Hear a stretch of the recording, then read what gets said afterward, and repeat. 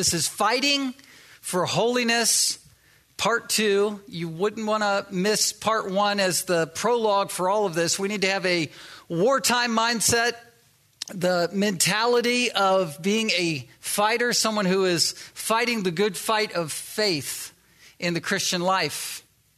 And we need to fight enemies, the world, the flesh, and the devil. What we're talking about this morning specifically is fighting our flesh. Our flesh. What remains in us after we are extraordinarily saved, dramatically saved, washed from our sins, and we sense the power of God in our lives, and then immediately following, we're soon to find that there is the principle of remaining sin, this flesh. That's not just for the men, it's men and women. And we'll have to fight it until ultimately God takes it away from us when we go to heaven. But because we are ensconced within our humanity and it's still affected by the fall, we continue to, by necessity, wage war against our flesh. And one of the reasons I think that we fail in the fight is we make allowances for something to be unaddressed. We say, I'm addressing 90% or 95%, but I'm going to just harbor this 5%. And that little 5% of our flesh eats our lunch because we just nurse it and keep it there instead of killing it all the way dead. From one of my favorite books, The Vanishing Conscience, there's an illustration, and I love it. It talks about how Saul was the first king of Israel. He wasn't the right man for the job. He was weak, stubborn, selfish, and arrogant. He was a failing king, and one of his greatest failures is recorded in 1 Samuel 15. He was ordered to carry out God's judgment on the Amalekites, basically to kill the king once they had destroyed the army. The Amalekites had been a long-standing enemy of Israel, and they were prophesied to have a bad ending and a doom because they had hurt and harmed Israel when they first were delivered from Egypt. Deuteronomy 25:17-19 is where Moses wrote, remember that Amalek, what Amalek did to you, the king then, on the way as you came out of Egypt, how he attacked you on the way when you were faint and weary and cut off your tail those who were lagging behind you and he did not fear God. Verse 19, therefore, when the Lord your God has given you rest from all your enemies around you in the land that the Lord your God is giving you for an inheritance to possess, you shall blot out the memory of Amalek from under heaven. You shall not forget. Well, Saul did forget, because years later, Saul and Israel's armies, they were to be the instruments to destroy the Amalekites. 1 Samuel 15:3, now go and strike Amalek and devote to destruction all that they have. Do not spare them, but kill both man and woman, child and infant, ox and sheep, camel and donkey. The point was total destruction, to fulfill this prophetic doom of blotting the memory of Amalek out from under heaven. Saul didn't follow these orders all the way, though. He kept some of the treasure. He kept the king alive, Agag, as a prisoner, and really as a humiliated trophy. It was for Saul's pride that he kept Agag alive, and it posed a threat to Israel, and the Amalekites really kept some strength and were able to harass Israel. 1 Samuel 15:22-23 is when Samuel the prophet comes to town. It was God's man, and Samuel was not happy. It says, this is 1 Samuel 15:22-23. Has the Lord as great delight in burnt offerings and sacrifices as in obeying the voice of the Lord? Behold, to obey is better than sacrifice, and to listen than the fat of rams. For rebellion is as the sin of divination, and presumption is as iniquity and idolatry. Because you have rejected the word of the Lord, he has also rejected, and he's talking to Saul, rejected you from being king. Samuel ordered that Agag be brought forth, And basically, 1 Samuel 15:33 says what he did to him. Samuel said to Agag, as your sword has made women childless, so shall your mother be childless among women. This is a very politically correct statement to make, right? And Samuel hacked Agag to pieces before the Lord in Gilgal.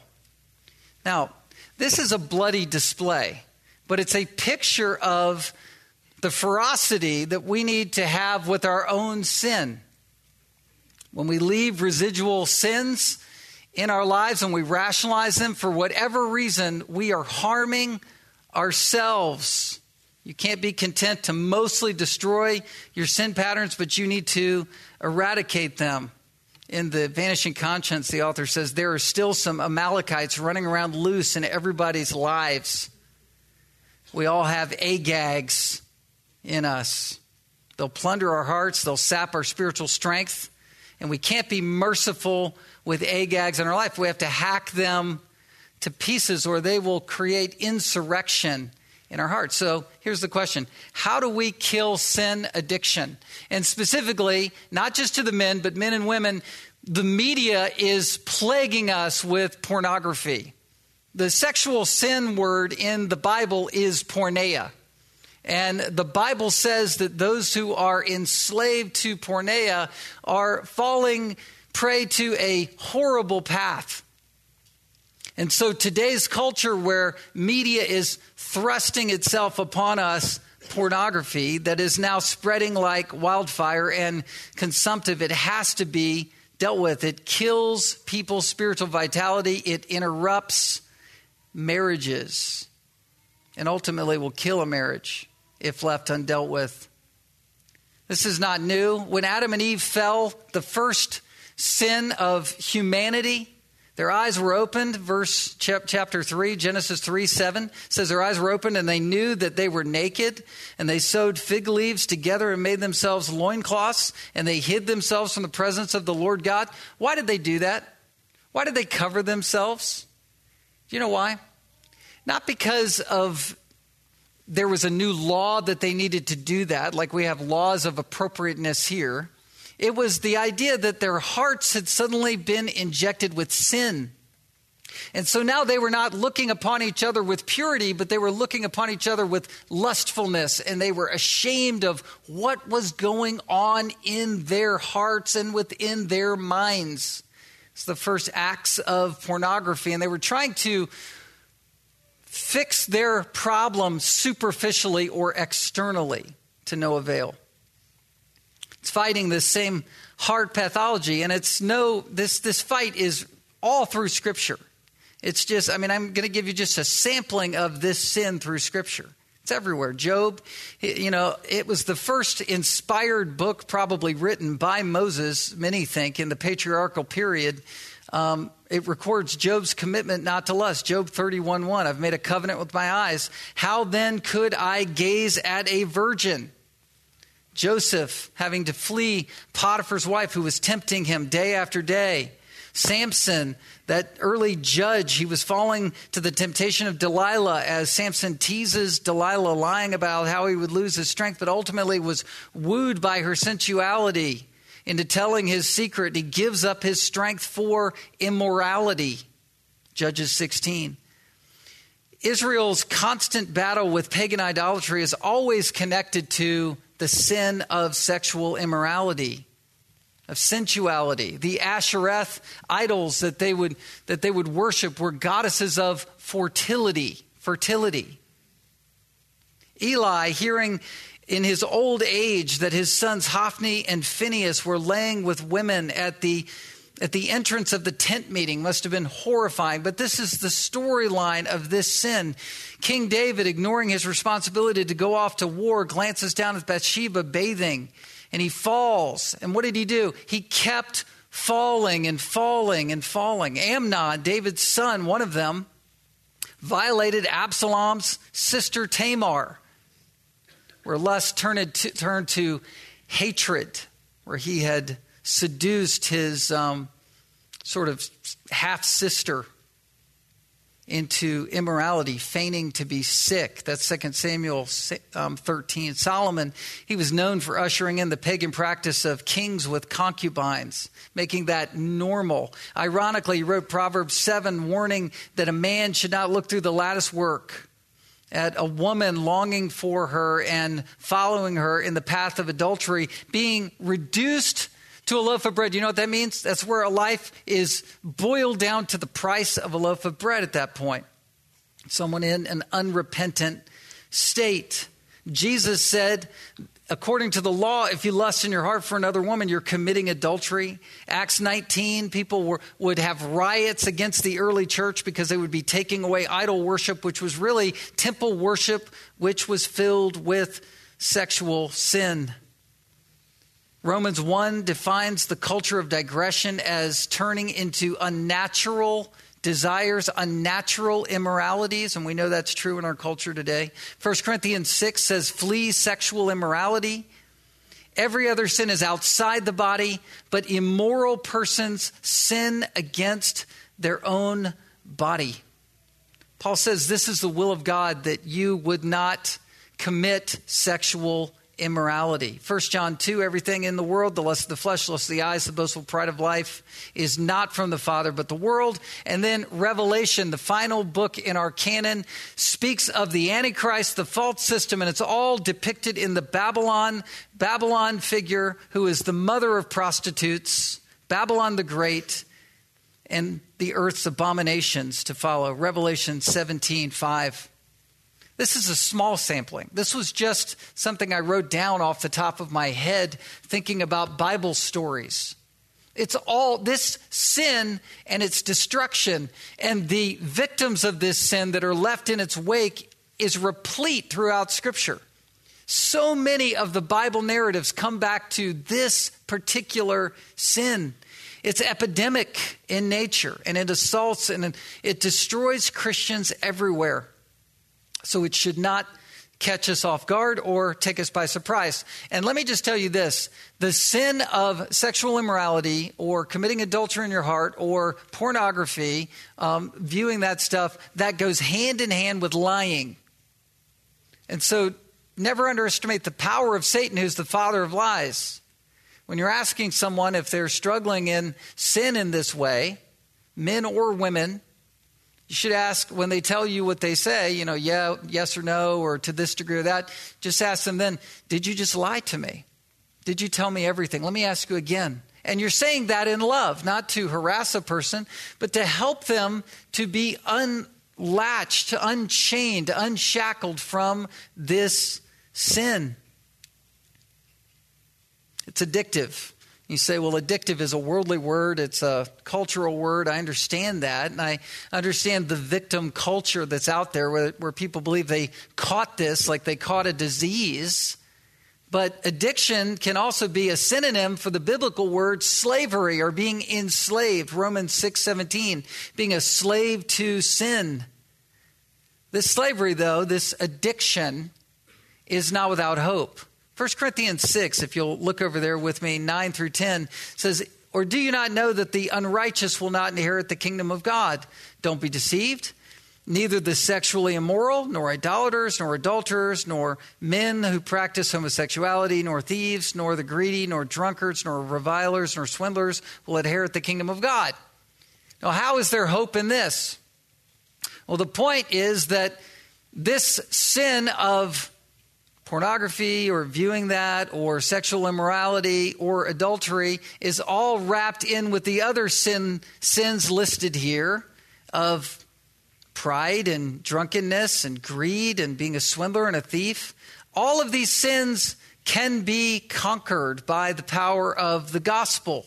Yes, there are implications and consequences that may vary, but ultimately, stealing and drunkenness and being a swindler are all part of this same sin category that people can become enslaved to and can be delivered from. Verse 11 says, and such were some of you. Now, Paul's speaking to the church, and what he's saying is that you could be in this category within the church. And you can be delivered from this category of addiction as a Christian within the church. And then you can be put into a new category where you look at the history of your life and say, you know what? There was a time in my life where I used to be enslaved to that sin, so much so that that characterized and dominated my life, even though I was a Christian. Now, if you don't repent of those sins, then you might be believing you're a Christian and really not. But if you are someone who's committed to battling those sins and working on those sins and trying to kill those sins, then you're a fighting Christian who can come out of that and look back at it and say, I used to be that, but I am that no longer. Romans 6:6. We know that our old self was crucified with him in order that the body of sin might be brought to nothing, so that we would no longer be enslaved to sin. Romans 6:18. Having been set free from sin, we've become slaves of righteousness. 2 Corinthians 5:17. Anyone is in Christ, he's a new creation. Old things pass away and everything has become new.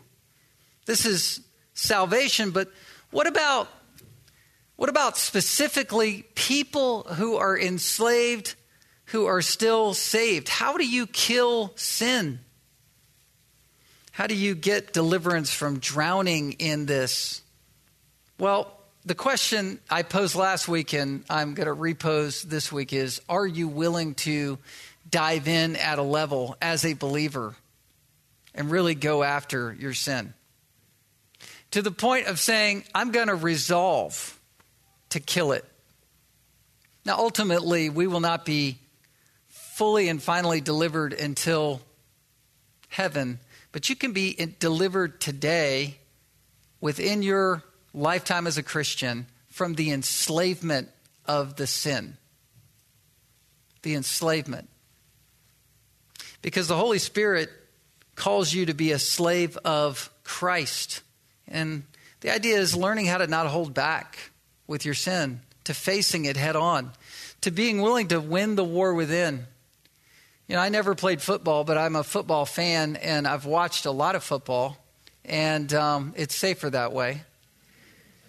But what I've come to believe is that the person who runs full bore within the game and is the hitter rather than the hittee is the person who typically comes out of a collision better off than the person who was hit. In other words, you need to put full force of impact against your sin. If you try to half fix it, you'll make yourself worse off than you were before. That's why a good coach will pull someone who's hurt, who's not playing at full speed, because they're going to get really hurt if they don't go full on. You say, we're talking about pornography, though. You don't understand. This is really, really aggressive. Well, you've got to match that aggressive nature of sin with an aggressive push with resolve to fight it. The Spanish explorer Cortez, when he came to the new land to conquer it, he was going to face enemies. Everybody got off the ship, and when the last person stepped on dry land, he said, burn the ships. Why did he do that? Because he was committed to be moving forward and never looking back, and saying there was only one option, and that is to fight and kill and destroy the enemies or die. You got to be willing to swim down deep into places of pressure. If you've ever swam down deep in the ocean, it gets colder and colder and colder and colder. If you go 10 feet down, you're really, really getting cold, and you can feel the sand in your fingers, but the pressure is really alarming. And that's a lot of the time what it's like to kill a sin like this. One of my heroes, John Owen, he wrote the book, The Mortification of Sin. He was a nonconformist Oxford theologian and Puritan. And I tried to take his book and make it practical for killing sin. It's mortifying sin. You should think of the word death when you think of mortify. It's the idea of the killing of something that is alive. It's alive and you want it dead and all the way dead. A post-mortem is where they look at a corpse. Well, the death, the thing that you want dead is still alive in you, and it's got to die. So, number one, here's a few preliminary questions. Who can mortify sin? First of all, only believers can mortify sin. Only a Christian can kill sin. Only a Christian can really look through the crosshairs and see with discernment what's going on in there. An unbeliever can behavior modify, can change up your lifestyle. You can, go different places. You can say, by force of willpower, I'm going to stop doing this or that. You can try to religiously change things and use symbols and experiences and read books and do religious things and wear religious clothes and eat religious food, whatever that is. But those things aren't going to change you. Only a Christian has the power of the Holy Spirit to kill sin. Romans 8:12 is a great passage for this. It says, so then, brothers, so Paul speaking to Christians, we are debtors, not to the flesh, to live according to the flesh. For if you live according to the flesh, you will die. But if by the Spirit you put to death the deeds of the body, you will live. So it's the idea that as a believer, you could become indebted to your flesh. Like you're owned by your flesh. It's like when you owe someone a lot of money and you feel beholden to them and you owe them. You owe your flesh and you've compromised in your conscience at such a level that you go, oh, well, I guess I'm doomed and destined to live a powerless, lifeless, heartless Christian life. Well, the warning of this is that you're dying. You're headed toward death if you do this. I'll explain what that means in a minute. Colossians 3:5 says to put to death, therefore, what is earthly in you. All right, what's still earthly in us? Sexual immorality, impurity, passion, evil desire, covetousness, which is idolatry. And then you have Galatians 5:16, walk by the Spirit, and you will not gratify the desires of the flesh. So these are commands to believers, commands that are expected to be obeyed by all of us. All of us. This is not just to the men, it's to the men and the women. Number 2, here's another preliminary question. What are you supposed to kill? Seems obvious, right? The sins that we've been talking about. But we need to remember that this is not behavior modification. This is dealing with the core problem, the true enemy, which is called the flesh. Colossians 3 said the deeds of the body, or what is earthly in you. Romans 7, the law of sin.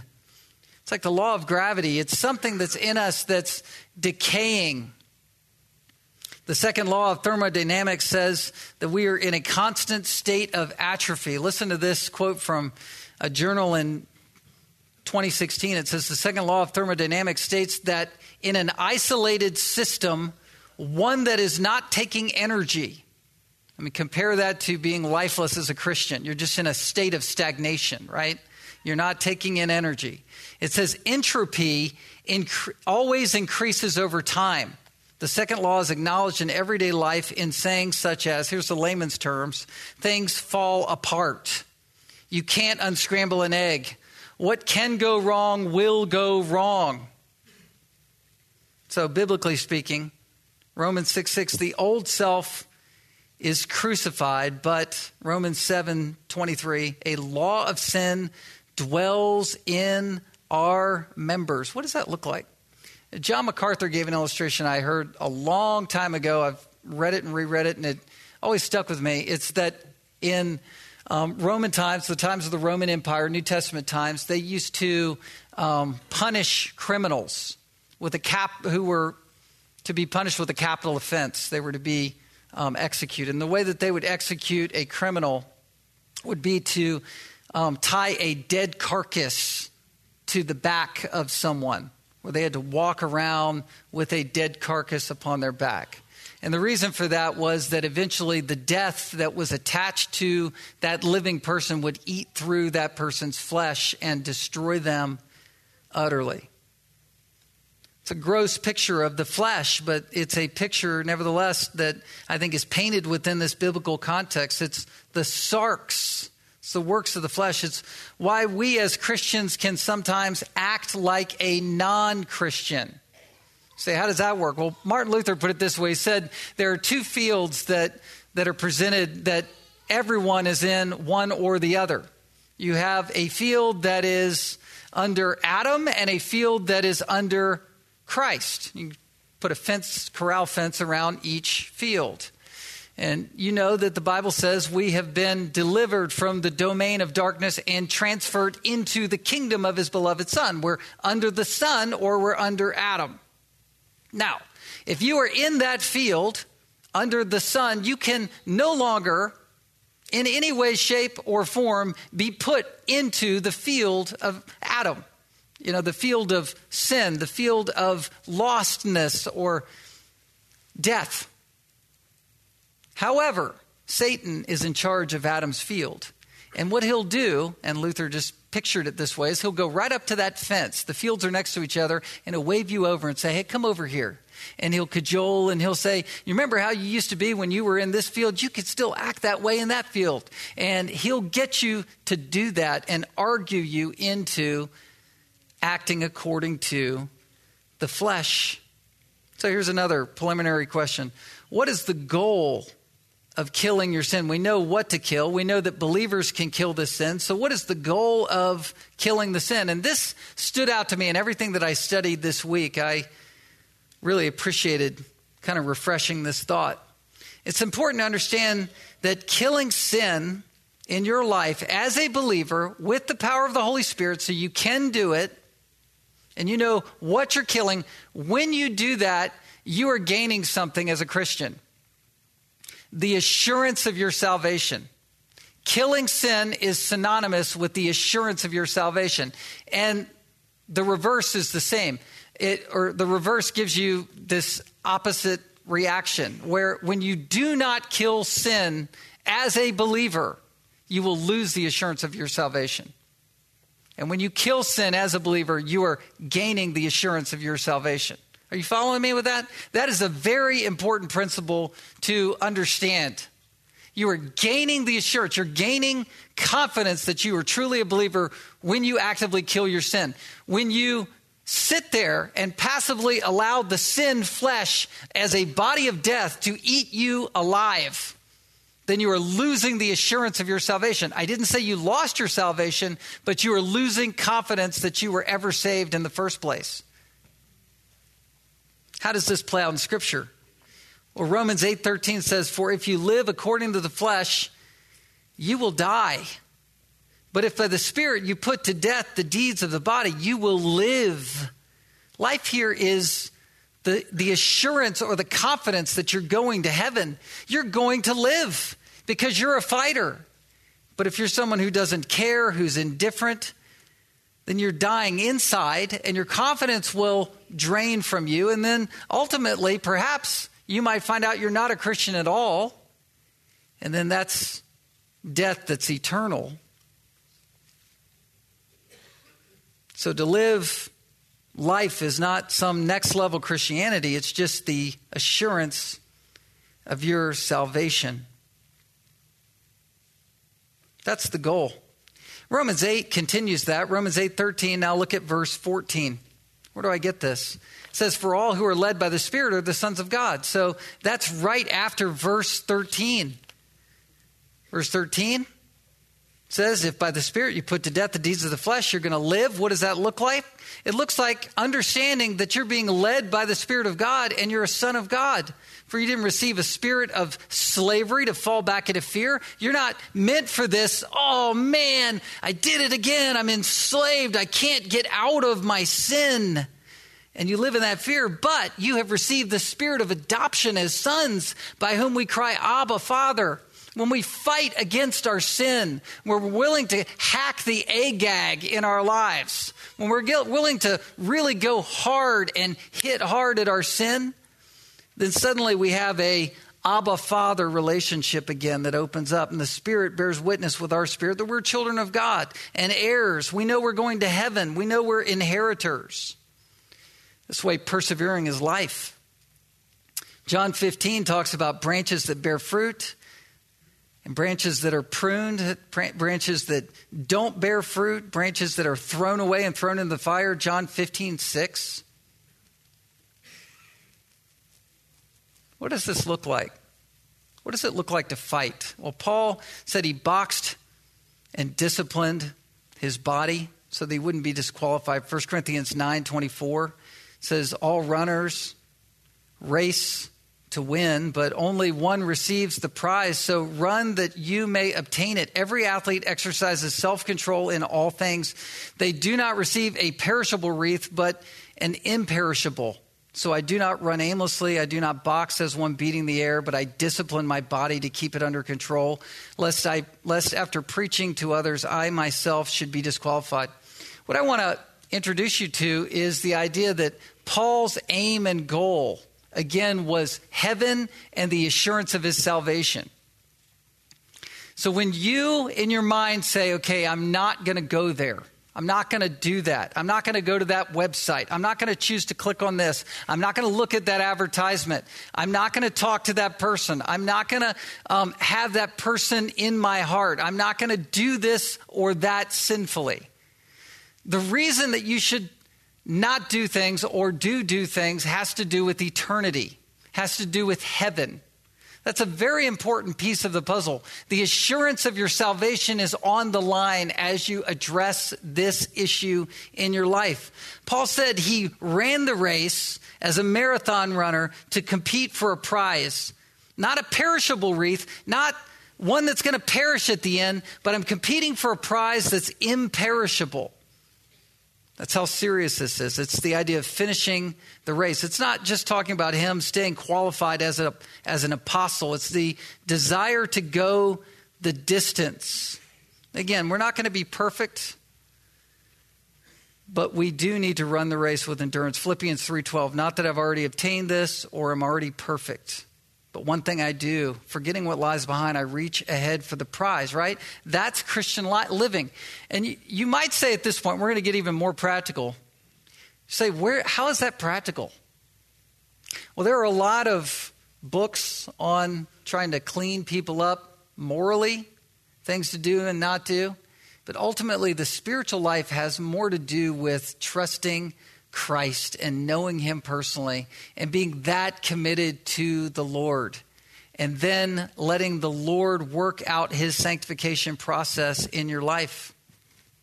But we're going to get more practical than that. But it is important to understand that all of sanctification has to do with wanting to keep the assurance of your salvation and looking heavenward. And when you are indifferent to your sin and nursing sins and not willing to face sins in your life, that's eating away your assurance. All right, number 4, what does it mean to mortify sin? I said this already. Mortifying is killing. Think of the word death. The mortality rate of a place is the rate of death within a population. So it's killing it dead. What does that look like? John Owen said it this way. It's taking the strength, vigor, and power from something so that what was alive cannot act or exert itself. In other words, when you are enslaved to a sin, it becomes involuntary, right? It becomes muscle memory. It's what you just get used to doing. People are used to pornography now in our culture. They're used to it. It's normal for people to be participating in it. And the key is to weaken the sin habit by draining the life from it. John Owen said in The Mortification of Sin, as a man nailed to the cross, he first struggles. It's like nailing sin to the cross. It first struggles and strives and cries out with great strength and might. But as the blood and spirit waste, his strivings are faint and seldom. He cries low and hoarse, scarce to be heard. When a man first sets on a lust to deal with it, it struggles with great violence to break loose. It cries with earnestness and impatience to be satisfied and relieved. But by mortification, the blood and spirits of it are let out. It moves seldom and faintly, cries sparingly, and is scarce heard in the heart. And it may have sometimes a dying pang and makes an appearance of great vigor and strength, but it is quickly over, especially if it is to be kept from considerable success. So how do you weaken the sin? You starve it. You starve it. You starve it to death. You have to be willing to do that. How do you kill? All right, let's get very practical. What does it look like to kill the sin? This is my sermon. Okay, that was all prologue. Here we go. Number one. I'm not kidding. All right, number one. Be willing to think about your sin. What I mean by that is you have to face it. If you're going to clean up anything in your life, whether it's your finances, whether it's your business plan, whether it's your household, you have to face brute facts. That's a business principle in Scripture. It's the ability to face your sin, to look in the mirror of your conscience and say, I am doing that, and it is that bad. And guess what? The Holy Spirit knows it's far worse than you will even allow yourself to see it for, but at least you have the Holy Spirit showing you at a level how bad it really is. Whatever sin issue you're dealing with, you have to consciously reject the belief that I'm okay, you're okay. The heart is deceitful and desperately wicked. Who can know it? Jeremiah 17:9 says. We have to say what the Bible says it is and what it's doing to us and others around us. Can't excuse it by looking at other people and going, everybody else is doing it. I'm measuring myself according to people. I'm measuring myself even according to my Christian friends. I'm going to measure myself according to them and excuse my sin. You can't do that. And by the way, your sin isn't an isolated problem. It's affecting people. And often it's evident to people. Galatians 5:19 says the works of the flesh are evident. So a lot of times people see it. It's not a disorder. It's not a genetic issue. It's not something to be ignored. And it will always grow if you do not kill it. And it will weaken you. David's weakened condition of Psalm 38 after he had sinned with Bathsheba and was unrepentant. He said, I had no soundness in my flesh because of your indignation. There was no health in my bones because of my sin. 1 Corinthians 11:30, you are weak and ill and some of you have died. People who nurse and harbor sin will weaken physically because they're always fighting against the anxieties of their unrepentant sin. That's hard work to fight against unrepentant sin, right? It's hard work. It's like going sleepless. It's like where you don't sleep and you're worried and worked up and fighting against what's in you instead of being released.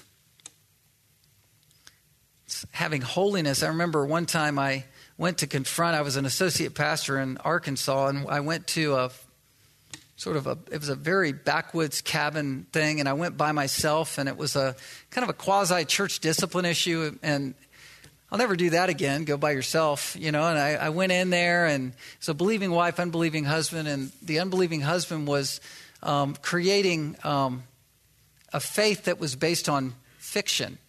And he was believing in, science fiction things and aliens as being real and part of the gospel. And he had nanobots in his bloodstream and all kinds of stuff. And because of the bad influence of my wife, I was sort of up to speed on science fiction theory and fiction. But this person had made fiction faith. And I started to confront this person as to whether he was really a believer at all. And, I like Reformed theology, but he said, listen, he got really angry. He said, I am a 5-point Calvinist. How can you doubt my salvation?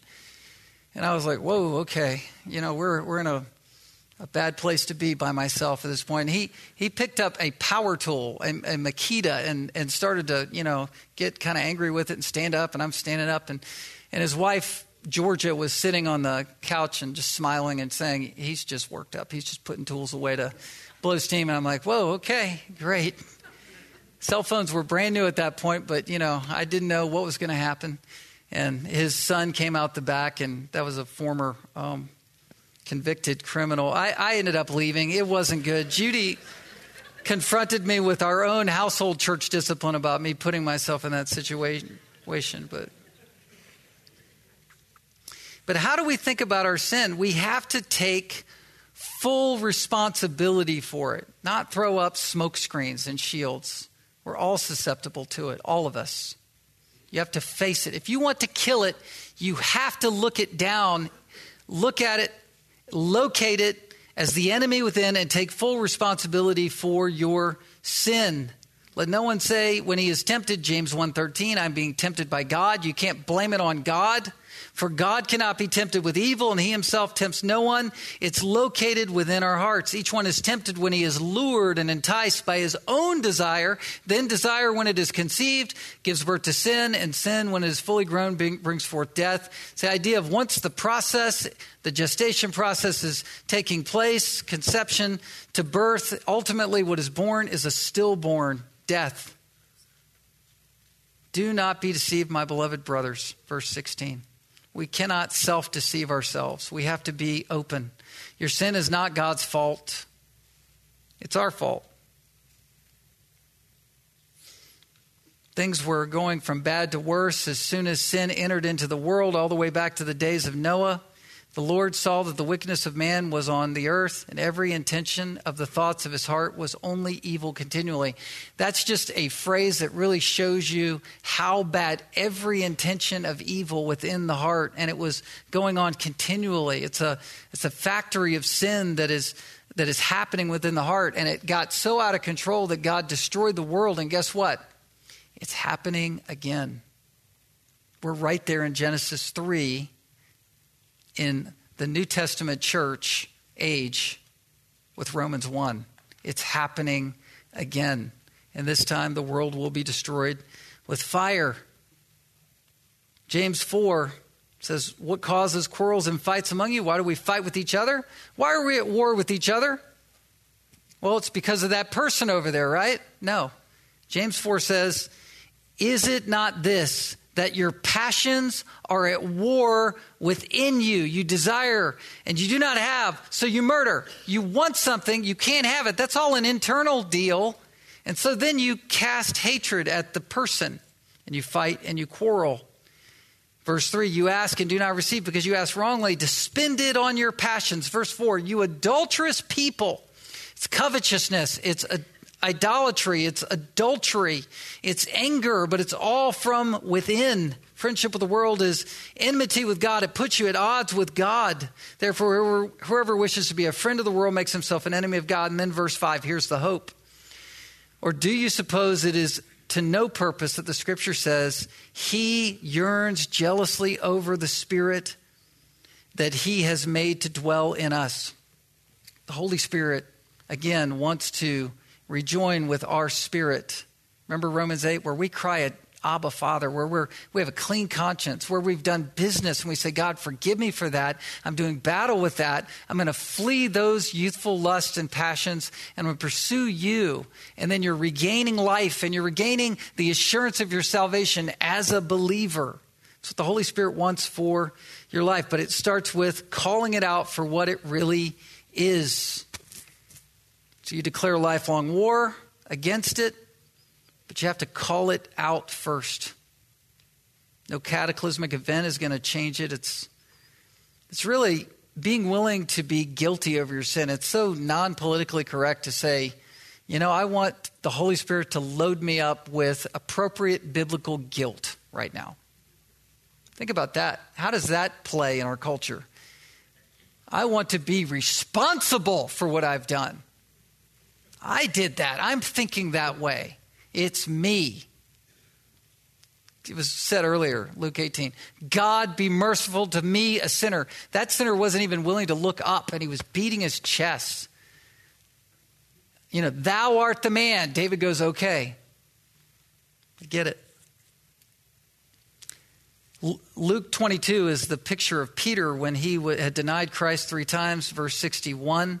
The Lord looked at Peter. This is after he was scourged. He looks over at Peter before the cross, makes eye contact. Peter remembered the saying of the Lord, how he had said to him, before the rooster crows today, you will deny me 3 times. And he went out and wept bitterly. We have to look at the law in our hearts. It's not a cosmic killjoy to feel guilty. It's actually the path to deliverance. Past Puritan Richard Sibbes, he said, the conscience is the soul reflecting upon itself. And John Owen warns us not to plaster over our own wounds and sin. To be willing to pray a bold prayer. Will you pray this prayer? God, show me the sins beneath the sins. God, show me where I am being proud. Show me where I'm being obstinate. Show me where I'm unwilling to admit my pride. Show it to me. Would you pray a prayer like that? Because I've prayed prayers like that, and as soon as I pray prayers like that, there's all right, Lord, you're answering that prayer. Okay, I get it. Okay, all right. It's a dangerous prayer to pray. All right, number one is being willing to face your sin and see it for what it really is. Number two, you have to be willing to fight. We talked about that a lot last week, but what I mean specifically is fight the specific sin. The specific sin. You have to starve it specifically. And this is how you do it. Colossians 3. If you've been raised with Christ, you're a Christian. Seek the things that are above, where Christ is seated at the right hand of God. So you're looking up. Set your minds on things above, not on the things of the earth. For you've died and your life is hidden with Christ in God. So you're going, look, I'm a Christian. I've died with Christ. I was buried. I rose again. I'm seeking heaven. You say, well, how is that helping me with real life sin temptation? Well, you got to stay up, but you also, as you're looking up, deal with what's down here. It says, when Christ, who is our life, your life appears, then you also will appear with him in glory. So you have all that hope. It's all going away. So what do you do with your sin now? So put to death, therefore, what is earthly in you: sexual immorality, impurity, passion, evil desire, covetousness, which is idolatry. What does that look like? You got to get your mind heavenward, but as you get heavenward, look at your specific sins, realizing a judgment's coming. You say, look, I know, God, you're coming home, so coming back to take me home, so I don't want to be found enslaved to this sin.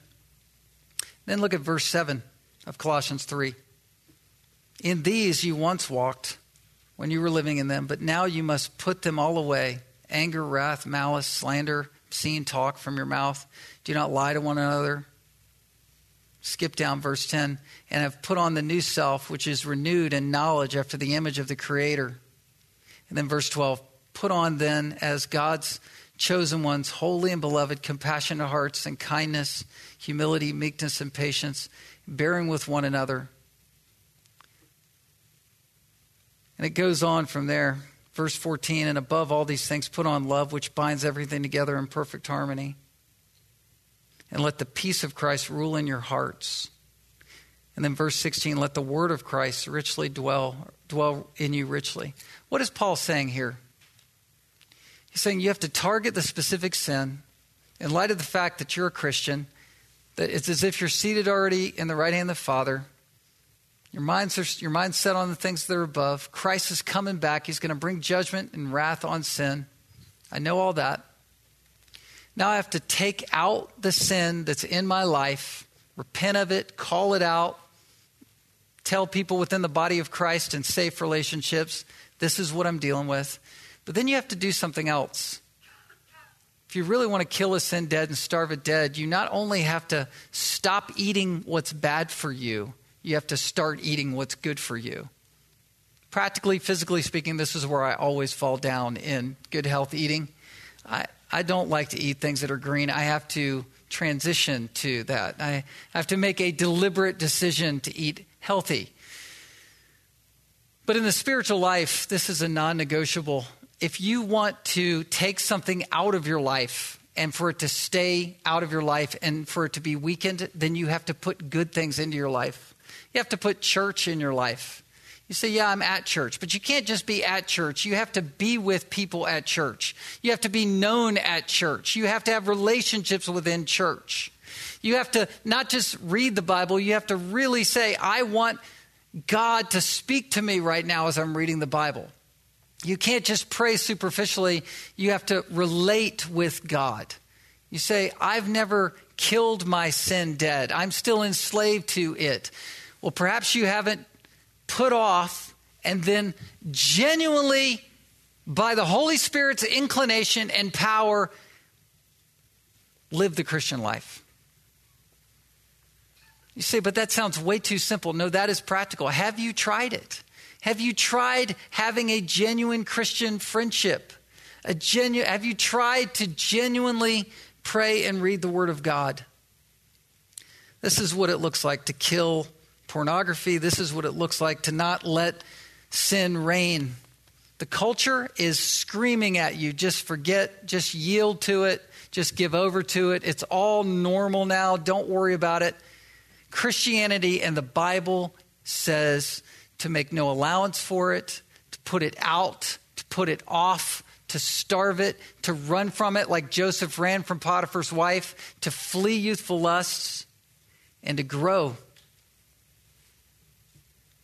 Romans 6:13, do not present your members to sin as instruments of unrighteousness, but present yourselves to God as those who have been brought from death to life. You have to say, I am that person. I am that Christian. The church is the outpost for your sanctification. You say, well, how do you know if you're growing? Let me tell you this.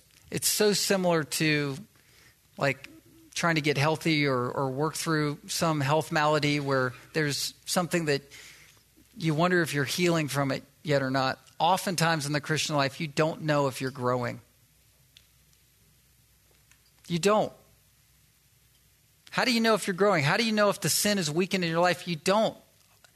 What often you do see is the fruit of righteousness, the joy of actually knowing that you love the Lord, that you're recommitting and rededicating to God's word, that you're enjoying fellowship with believers. And as you are putting on the Lord Jesus Christ, and as you're enjoying relationships within the church, what's dying are the bad things in your life that you've repented of and tried to put away. If your focus is just putting away and putting off, but not clinging to the vine, then you'll never produce fruit. It's like trying to watch the kettle and wait for it to boil, or wait for the water to boil. It just never happens. It's bizarre, right?